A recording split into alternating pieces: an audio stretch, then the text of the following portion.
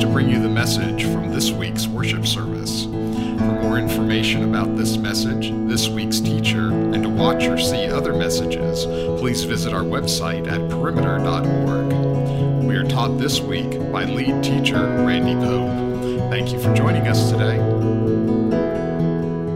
Our Father in heaven, we're going to now ask you once again this week to feed our souls, cause our minds and our hearts to be very open to whatever you would like to say to us through your word. And so thank you for the text that we use. Thank you for our Savior Jesus, for not only giving it, but giving his life. So make this come alive to us today, we pray. In Jesus' name, amen. For you that are new with us, every week have new people, a lot of new people, and glad you are here. We do series as a rule, and in this series, I want you to be able to get caught up very, very quickly. So here's the best way I can do it. The series title is The Story. The story is the gospel. The gospel is good news. If you wanted to know the design of this particular series, it's to basically answer 4 questions. And so I want to walk through these questions. The first 2 we've already covered in full. The first one is, what is the story? What is the gospel? If you want to know the gospel in a more complex defining of it, I would say it is the work of Christ on behalf of his people, both not just in his life, not just in his death, but also in his resurrection, his ascension, his reign now over the world. If you wanted to get into the gospel in every detail and be thorough, you just couldn't explore the depths of it, because it's every aspect of everything God does on behalf of his people. That is the good news, what he does for us. But I love to have it in a more concise way that we can kind of get a handle and hold on to it. If you want to simplify it down to the very core, I like to think of it this way. The gospel is, 1, we lost it all. 2, Jesus did it all. And we, his followers, get it all. It's kind of an understanding. It really is the story of what he has done for us. Now, the second question that we've answered is, who needs the story? Religious people, particularly today, answer that incorrectly. Moral people answer it incorrectly, very often by saying, oh, it is bad people who need the story. Jesus is going to come along, and he is going to redefine sin, and in doing so, he is going to say, no, it's bad people and good people. We all need the story. We need it as moral, religious people, religious moralists, as I often call them, or prideful rebels.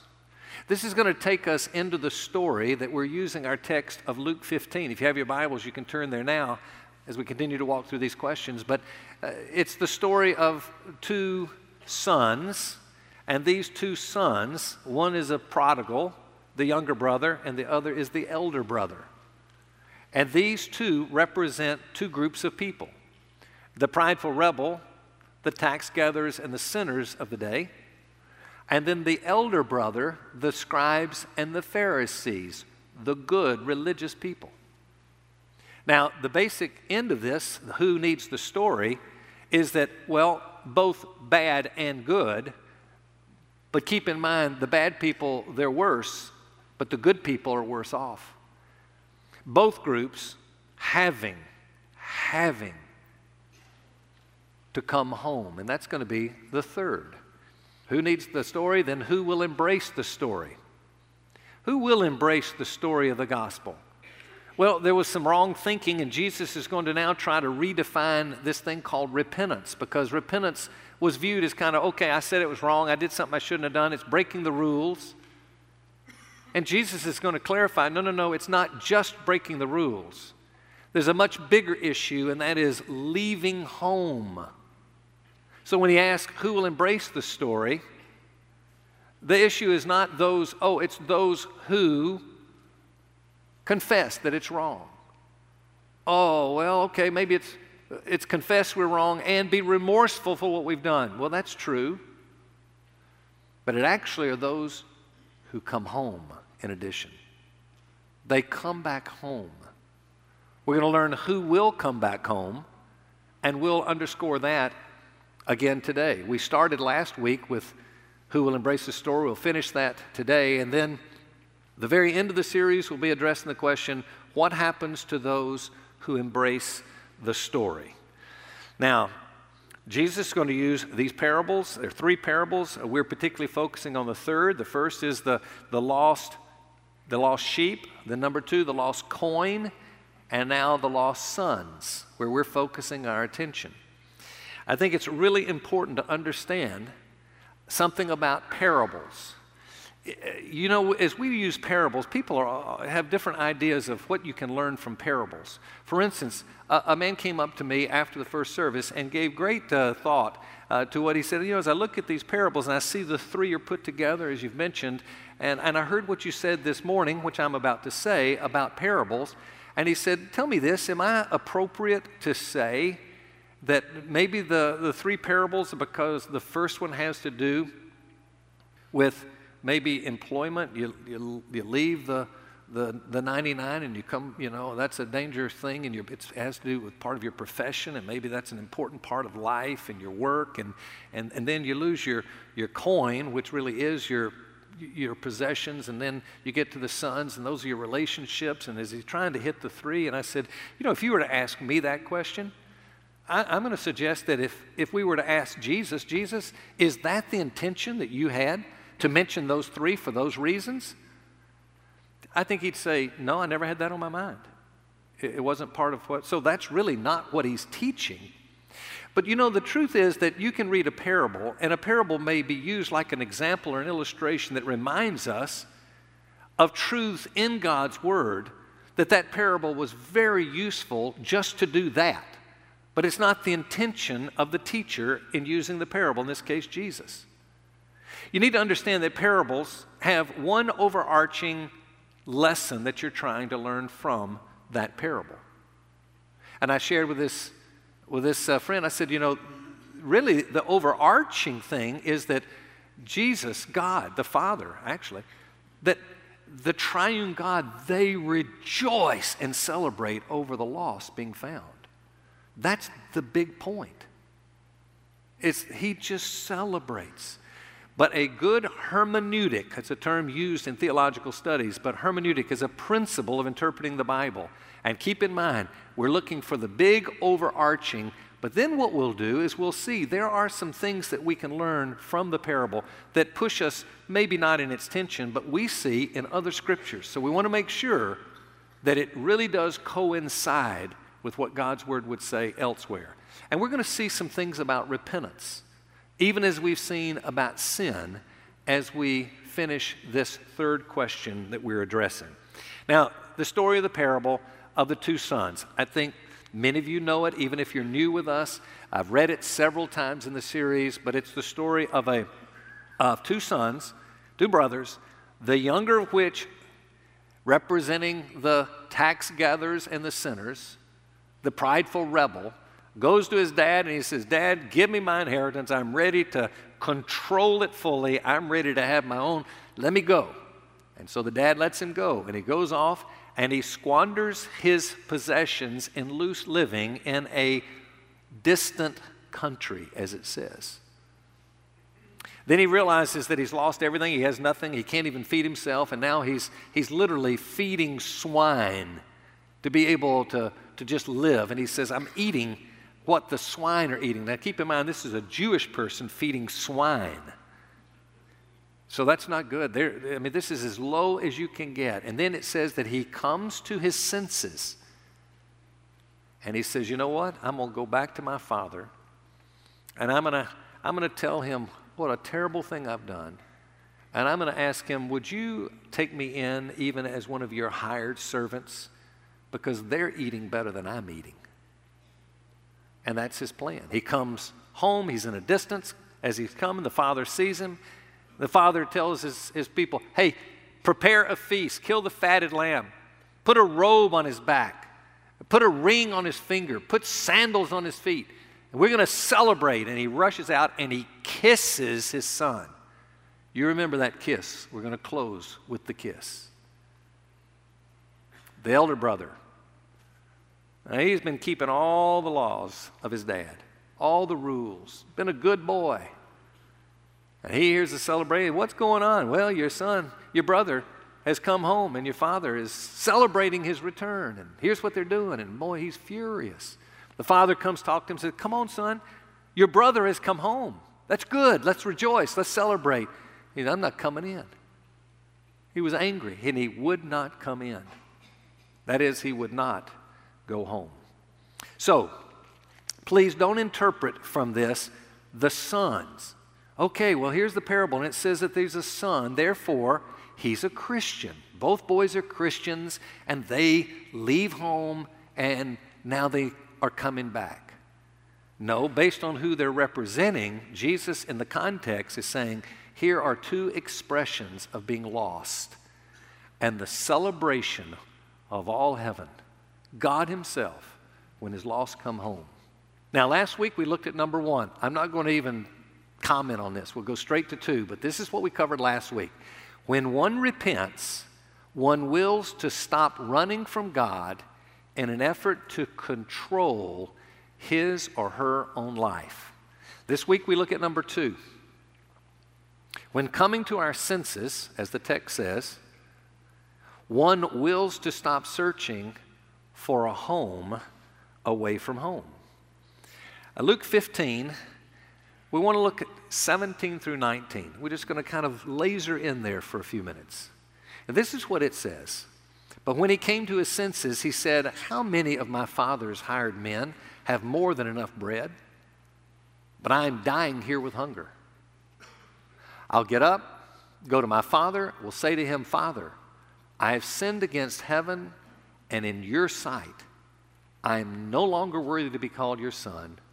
Make me as one of your hired men.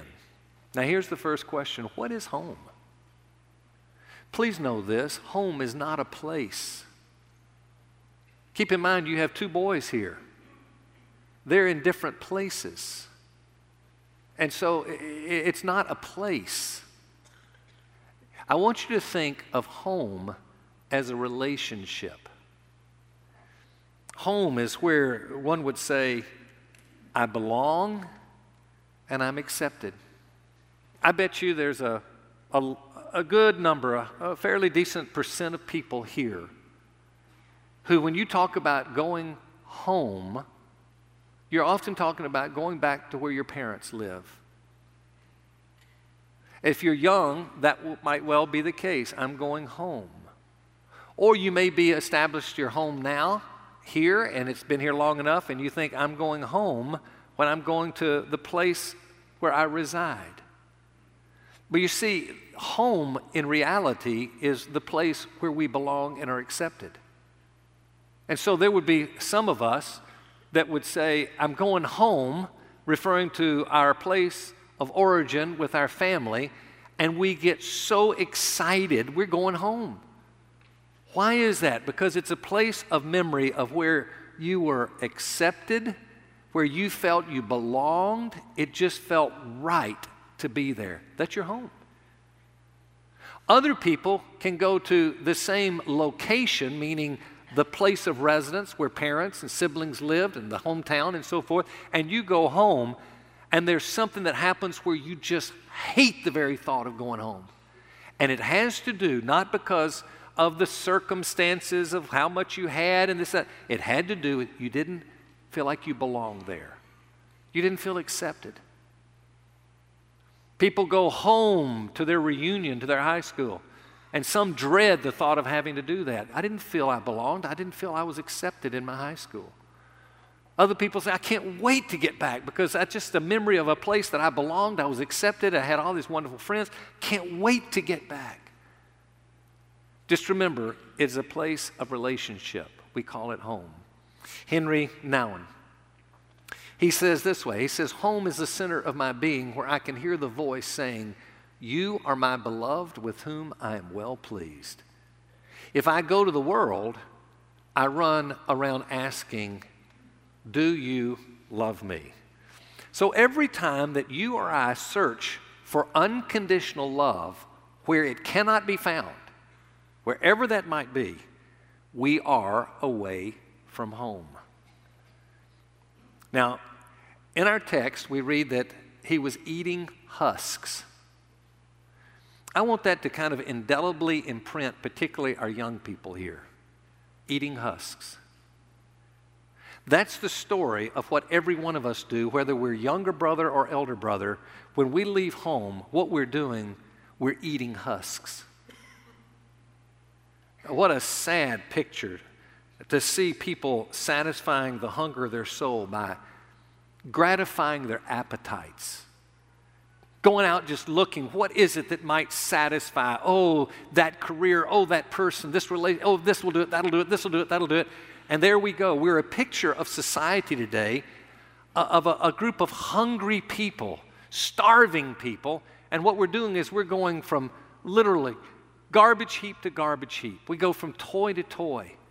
We go fix to fix. We go relationship to relationship. And we're saying, boy, that'll do it right there. If I can just get it, got it. Oh, I love it. Where'd it go? Where'd it go?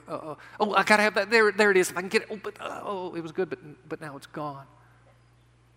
If you've read the story of glory, you've heard me teach the story of glory. Why does that resonate so well with people? Because everybody knows it's all of our story.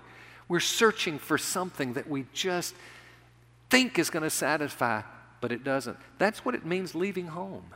It's in a search for something to satisfy that was never intended to do so. Young people, I want you to remember as you leave home, and I mean leave relationship with your Father, and I'm talking about your Heavenly Father. You go off to college, and you say, man, is that attractive? If I participate in that, if I succumb to that which I've always said no to, I'm going to really be satisfied. Would you always remember husks? You remember this young son and realize that is the story of everyone. It is for sure that when we take license to go away from home, license always ends in bondage. Always. Don't buy the lie. Stand beyond them and say, I know truth, and truth says no. Hold to the truth, and you're set free. Remember the young son. Never forget him. We read in the text that he came to his senses. He came to his senses. He came to realize that, no, there's only one place that's home. And so for many of us, that's what we have to do every day is come to our senses. See, I want you to understand, it's not that you and I, we're in home and we're at home all day, every day in relationship with God, our close, we're perfectly at home. And then, every once in a while we step out of the home. No. Do you realize that every single time we sin, which is all the time, day in, day out, we're constantly sinning. That as we're doing so, we're literally stepping out of the home. And some of us are stepping out very close to home because, my goodness, what are we doing? We're worrying. It's not that big a deal. When we give ourselves to worry and say, I'm not going to deal with worry, I'm just going to worry. We're saying I'm accepting to live outside the home and not to go back to His provision and His love and to believe that He will take care of me. You see, every time that you and I say, okay, if I'm going to find what I'm really looking for in life, I've got to make a lot of money. I've got to have money. I've got to believe in money. Look what money will do for me. When we begin to think like that, we're stepping outside of the home. We're back in control like we talked about last week. And what we're saying is, I really think I can find satisfaction without having to totally just depend on the love of God. I can find my satisfaction there. There are those of us that have left home and we're saying, I got to go find I got to go find a better marriage because my marriage is just not good, and I can't be satisfied without a better marriage. I can't be satisfied without being married. I can't be satisfied without children. I can't be satisfied unless I can change my children. I can't be satisfied unless I get a lower handicap. Let's forget that one. Whatever it is, I'm telling you, it's anything that we say, I've got to get that. That's what's going to satisfy. And you see, the truth of it is, we don't see the sin every day. That's why for some of us, the rebel, he doesn't have to say, search me, God, and show me my ways. I see my ways. I'm in famine. I know it. I got it. But there are many of us that step so close out of the home, and we're still out. You're either in or you're out, and you step out in sin, and we think, well, I'm pretty close, so it's not that bad. Sometimes we don't even see it, and that's when we have to say, Lord, I keep bringing this passage up. Psalmist, David, Psalm 139, search me, O God, and know my heart. Try me and know my thoughts. And show me and see if there's any wicked way in me. And lead me in the way everlasting. It's like we have to say, God, where am I outside the home? And then God says, here's where you're outside of the home. You're worrying every day, and you're not even thinking about how you're just in a pattern of worry. That's not trusting in me. Come home. Just come home. If any of these things, any other things come to mind that you think, yeah, that's kind of what I'm doing. I'm looking for that for satisfaction. That's when we've left home. And what do we have to do? We have to repent. And repent means coming home. Here's how the parable puts it. The young son says in verse 18, I have sinned against heaven. In verse 19, I am no longer worthy to be called your son. You know, that's good. That's good when we can see how unworthy we are. Now, let me put that, though, in context. Take parenting, for instance. Parents, a great way to mess up kids really badly is just to focus on how messed up they are. Do you know you're a depraved child? Do you know there's no good within you? Do you know that you're wretched? Let me tell you, there's truth to all that. How we do it is one thing. But even just that message alone. Look, unworthy, unworthy, unworthy, unworthy. Destroy a kid. On the other side, there's our dignity. Are we depraved? Yes. On the other side, boy, are we not designed with dignity that we hold on through all of life simply because we're in the image of God?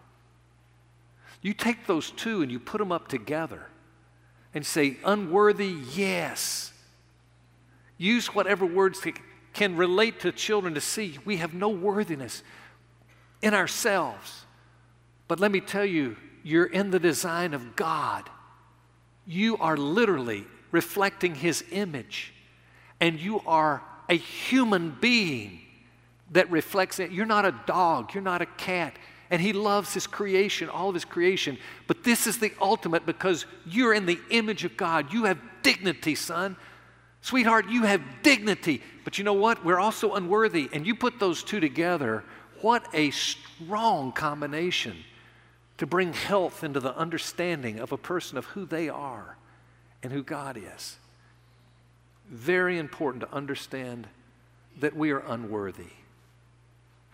At the same time, we don't want to come in to the understanding of the Father, even in this story. You know, I can't help but believe if I were to read into the story, maybe not what God intended, Jesus meant to put in there, but I can just picture the son kind of approaching the father in a shame and his head turned.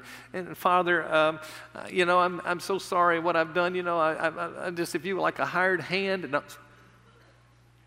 No. See, he didn't understand in this story. He didn't understand fully because of the fact that he's saying, I just want maybe to come home as a hired hand. There's not a way in this world the Father, our Heavenly Father would allow us to come into His presence as a hired hand. He said, oh, no, no, no, no. That's not the way it works. Come here, son. And there's the hug. And then there's a kiss. Last week, I tried to make it very clear that if we think that the hug and the kiss comes because, well, I came home and I admitted my unworthiness, and that's been what it took, and therefore is that a part of coming home? Sure, it's a part of coming home. But let me tell you, I don't get the hug and the kiss because I chose to come home. I choose to come home because I believe in the love of the Father. Maybe in this case, not enough to assume that maybe He's going to chastise me and give me that lower position. He didn't understand. No, not this Father. In the parable, the Father says, let's celebrate your home. That's what I'm all about, you coming home. That's why there's 3 parables back to back to back. Man, this is how I want you folks to know, man, I celebrate when you come home. When you come home, even as my child, and you drift away and you come home, I celebrate you coming home. If you're my creation and you've left me, you've never been mine, and you come home, I know why you've come home. You've come home because you believe in my love. Do you understand that? We won't come home without believing in His love. Believing in His love, we will come home. It has to do with His love. So I gave scriptures. We did not choose Him, but He chose us. We love Him because He first loved us. Because He found place to give repentance to our hearts. See, it's all. We lost it all. He did it all. And we get it all. It's not my part as my repentance, and if I do that, now I've kind of earned no. It's because somehow I understood the love of the Father. Where do you see that love of the Father? You see it at the cross. That's why every week, if you hear a good sermon from anybody, they have pushed you to the cross. Because if you don't see the love of the Father, and okay, this is your duty, you've got to do this, and here's what you can do to make you better, and here's what you can do, and do this, and do this, and do this, and do this. Now go do it, you can do it, you're God's people, go do it. No, we got to see the love. That's what draws us, is His great love. Even while we're in the deepest of sin. Because it's a place of acceptance, it's a place of belonging. We got to understand that. You got to see the love of the Father. That's why you go to the cross. Close with this. You that have gone through the membership process have heard me tell the story of my family. And my father who deserted our family. And when I was just a little kid, man, all I remembered from my dad, it was hugs and kisses, hugs and kisses, hugs and kisses, hugs and kisses. And I loved it as a kid. Kids love that. They may pretend they don't, but they do. I kind of pretended when I got to high school that I didn't. I can remember the first week after a game, when I'm in high school, and everybody finishes in the dressing room, and the families are out there waiting, and dads are giving high fives, or giving a good side hug, or giving maybe in a good hug embrace, and that's okay. Not me. I walk out, I'm Dad, stop. I learned after one time, don't go out till everybody is gone. So I'd hang out, and I'd be trying like I'm fixing this and trying to do this, and I'm taking my time. Everybody's gone, and good. Everybody be left, and I go out, and my dad can kiss on me, and I go, oh, I wish he wouldn't do that, but I loved it. I loved it. Now, my dad left a note. Many of you know he left a note, and he said, I'm gone forever. It was just the shock of all shocks.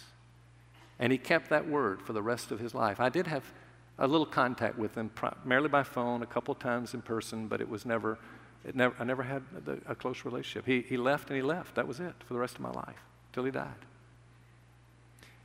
Do you know, I never, ever thought that my dad quit loving me. I can never explain his actions. How do you desert a child? How do you do that without not loving? But you know what? I can't believe that. You know why? The kiss of the Father. I've been kissed so much. I don't understand why. I'll never understand, and that's a sinful action. I'll never understand it.